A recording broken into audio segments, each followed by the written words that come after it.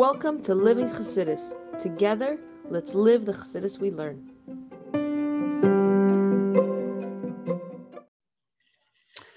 Good morning, everybody, and welcome to Chassidus in the morning.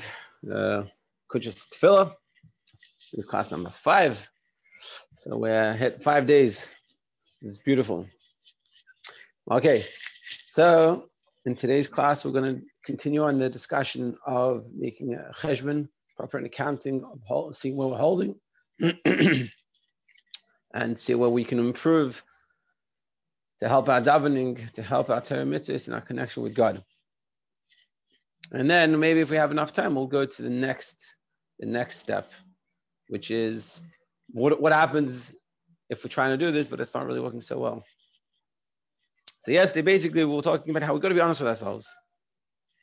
And again, this is not about just beating ourselves up and making ourselves feel bad, but it's about being honest and recognizing where we're holding and where we need to be improving.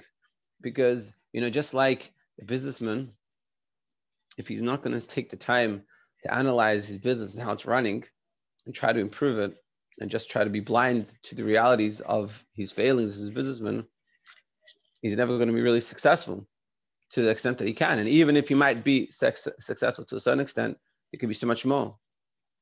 And us as Chassidim, trying to live by the teaching of Chassidus wants that we achieve as much as we can to our fullest.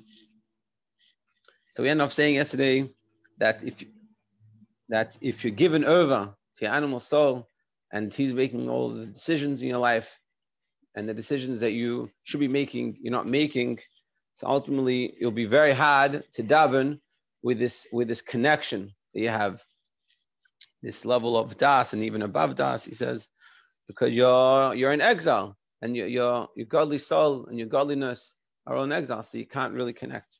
So when a person makes a soulful and honest reckoning, page 108, as described above, aware of his pain and his soul's distress. So when you recognize this, it's only you realize that, if I'm honest with myself, I'm not holding where I want to be holding. And I'm not doing exactly the things I should be doing. I will become despicable and exceedingly low in his own eyes. His spirit will be broken. So then you'll realize that when you became honest with yourself, that I'm actually not as good as a place as I thought I was. And, some things, it's like literally, I'm embarrassed even tell anyone. I couldn't even tell anyone. And it's not, once again, it's not a bad thing. This is the best, because this is making you realize that I need to change. Generally shattered and contrite, but also have to have in mind that nowadays the Rebbe talked about very much how we have to be very careful with these types of things, because again, you don't want to get depressed, but that's not going to get you anywhere. Then he will become a vessel for the light of God. Once you recognize the issues that you have and that you try to work on, and you recognize that there's something to be worked on, so then you're making yourself a vessel for the light of God. Because once a person recognizes that his business is not running well, so then he'll go ask help, how to improve it. But until the point where they're not going to come and be honest with themselves, or to use a more intense example, it's like when a person has an addiction or something like a drug addiction or an alcohol addiction, one of the first steps is admitting, is recognizing that I have it. Because one of the main issues is they don't recognize it and they don't want to believe it. And it's a very intense step. But only once you recognize that there's an issue, you can start working on it. And so once you recognize the issue, so we'll be able to start working on it. And then the light of God can come in so that it dwells within him. As the verse says, I dwell in high and in holy places, yet also with a contrite and humble spirit, and meaning the godliness that is in a very high place, but it also can come down to a person that has this humbleness, that has recognized that there's things to be worked on. So it was showing that that once you recognize there's something to be worked on, you're already in a good place, and godliness can come and reveal itself within you. Now, this bitterness and humility must be stimulated only periodically, at times, and for durations that are appropriate. In general, the proprietor's time during Tzimtzum Chatzos is explained in Gesed Shuvah, chapter 7. So he's saying you shouldn't do this every day. All these types of contemplations. Interestingly, he says you should do it Tzimtzum Chatzos. So maybe if you don't do Tikkun Chatzos, you should even do it less. Tikkun Chatzos, Nowadays, I don't know if anyone really does it. But he's saying that's a good time. Why? And he explains. He explains in the brackets more about this. But to do so is unnecessary. But to do so daily is unnecessary, even though the Zohar writes that every evening a person must be one of the master of accounts. The Zohar says every night we should be doing these types of things. And this appears to be the meaning of the aforementioned doctrine of our sages. A person should not commence his prayers except in a submissive frame of mind. And also we see that it says you should daven with a submissiveness, a submissive frame of mind, which would imply that we should be doing this every day, implying a daily basis. Our sages were referring here to tzaddikim, who resemble the Creator. So this is by tzaddikim. They're like Hashem and being, and he's going to explain. In other words, within their own miniature worlds, their conduct parallels that of the supernal worlds. For the dominant attribute during the day is light, the quality of happiness. And our sages say light alludes to joy. During the night, the prevailing attribute is judgment, which is the framework of one's avodah involving bitterness and depression, arising from the soul's attribute of gevurah. So therefore, every night, tzaddikim must be masters of accounts. Other people, though, need not be, except on occasions. Meaning because tzaddikim are very connected to the whole world around them and the spiritual world, at night, it's dark, and so the spiritual energy is more of a dark, serious, contrite type of feeling. So therefore, it's a tzaddik that's connected to that. That's the point of time that he should start thinking about those things to be a master of accounts. Whereas in the morning or in the day when there's light is connected with happiness, so we should be happy. So a tzaddik that's connected should do things like this. But for us, that we're not connected that way, so we just do it periodically, and it can be not too often. Now, together with this, when we do it, when we spend the time to do this, this should be performed in seclusion, away from the view of others. Since the Rashad of Chatzos is the beginning and foundation of one's service for the entire day. Yeah, so it says, since the Rashad of Chatzos, the beginning and the foundation of one's service of the entire day is known, it must be performed away from the eyes of others, comparable to the foundation of the building that is beneath the ground. And together with it, during the Chatzos, you should do it away from people, because just like the foundation of a building is deep in the ground, you don't see. So not everyone has to see what's going on, and this is a very personal thing. You wouldn't want other people looking at it. So you're saying do it in private. But in general, we wouldn't be doing this very often. And again, if you want to do it, you have to do it in a healthy frame of mind, like it explains in Tanya. And you can't be doing it out of a sad, depressed state. Even though you're going to say it here later on that you could do it that way.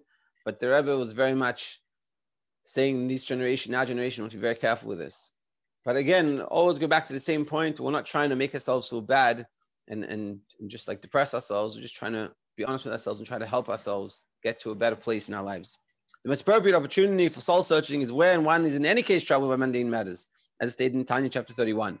A person's depression is a supernal reminder from him to be one of the master of accounts.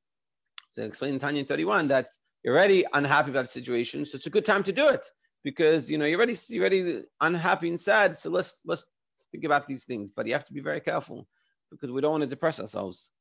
If someone has actually sinned or transgressed, however, then he must actively evoke soulful feelings of bitterness through fasts and self-mortifications in order that he can sensitize his heart and to anguish and to the anguish of his sins. Then he will become embittered and his heart broken. So he's saying if you actually did an avera that you need to fix yourself, you need to tshuva for, so then you need to do types of self-fast, self-mortification, which nowadays would be giving tzedakah. The Rebbe said. So if you feel you're lacking sensitivity to certain things, and you think it's because you've done some things wrong, so then an easy way to fix it is saying, I want it to be better, I want it to be changed, so let me give some tzedakah. And in mind, this tzedakah is in order that I should be fit. I should fix up any blemishes that I have. And that's we got over the intense bit. And essentially we're saying the third avodah, preparation for davening, is trying to be honest with ourselves once in a while, to sit down and have a proper conversation with ourselves and ask ourselves where we're holding, and either things we can fix, and try to fix them. And when we do that, we'll realize, because if we think we're good and nothing, I'm good, I have nothing to work on, so then there's no reason to daven. What do I need to daven for? What do I need to connect? I'm connected, I'm good. So he's saying we have to recognize that you're not connected as much as you could be, and you could be even more connected. And if we said even here by tzaddikim that they every day should do this, where they're not connected, they can always be more connected. So we for sure can always be more connected. And that's what he's saying. That's the third step. Now the fourth step. This is a nice arousing compassion for one's soul. 4. If the aforementioned preparations are ineffective in turning his soul into a vessel and dwelling place for God's presence, i.e., the above mentioned considerations do not adequately affect his heart, and his heart is not yet truly broken. So if you try to do what we just talked about being honest with yourself, but you realize it doesn't actually make much of a difference to you. Nothing really changed. Nothing like, okay, whatever. But like, you don't see your life changing in any better way for the positive, and you're like, this doesn't really work. So a different thing you can do is have compassion for yourself. Then, like he explains, during prayer, he must awaken upon himself unstinted compassion for his soul. He should reflect on how from the pinnacle of heights, his soul is descended to the nadir of depths. For in its source on high, the soul was far higher than the source of angels. There, the soul stood continuously in a state of love and awe, as it says, and as God lives before whom I stood, meaning that we stood before Hashem. We were in the highest of high. And Hashem, our nefesh elikis, was in the highest places, connected to Hashem, even way higher than angels. And this is where the shal comes from. And all was infinitely greater. Its love and its all was infinitely greater than that of the angels, especially since the root of its source is in the innerness and essence of the blessed infinite light, as elucidated elsewhere at length. So this is where neshama comes from this highest of high, highest of levels, way above angels, connected to God. And what happens to this neshama? Descending below. The godly soul is clothed in a body and in the animal soul. Then even the soul's avodah in one's mind and heart is altogether a different sort compared with its prior service when on high, and the neshama comes down, and even if it's doing everything the way it's supposed to, but it's totally different. It's totally different than when it was back there, back in Shemayim. And even this lower avodah requires prodigious and immense toil, and not just it's a totally different avodah, meaning you could be doing exactly what you're meant to be doing, but it's a totally different way in comparison to where it was. And not just that, it's hard. What was easy, so to speak, it's like when you're in seminary and, every day you get up, you wash nagavasa, you sit by your bed, and you daven, and you days like these good days. And suddenly you come out of seminary and you live wherever you live, and you have to, let's say, go to college, or you have to get a job, or you're married and you have kids now. And suddenly it's like, to do all those things you did in seminary, you don't have time. And it's like, it's hard, and you're doing the best you can, but it's a totally different type of avodah. It's a totally different level. And this is sort of what's happening, but on an infinitely greater level. Your neshama, the way it was above, before it came down, and then now when it came down. So particularly a person should reflect on how he has further demeaned his godly soul by its unworthy thoughts, speech, and deeds. And even more, if you haven't done everything perfectly, that way you should, so it comes down even worse, even more, the godly soul. The godly soul is thus imprisoned and locked in exile within animal soul, unable to ascend to serve God.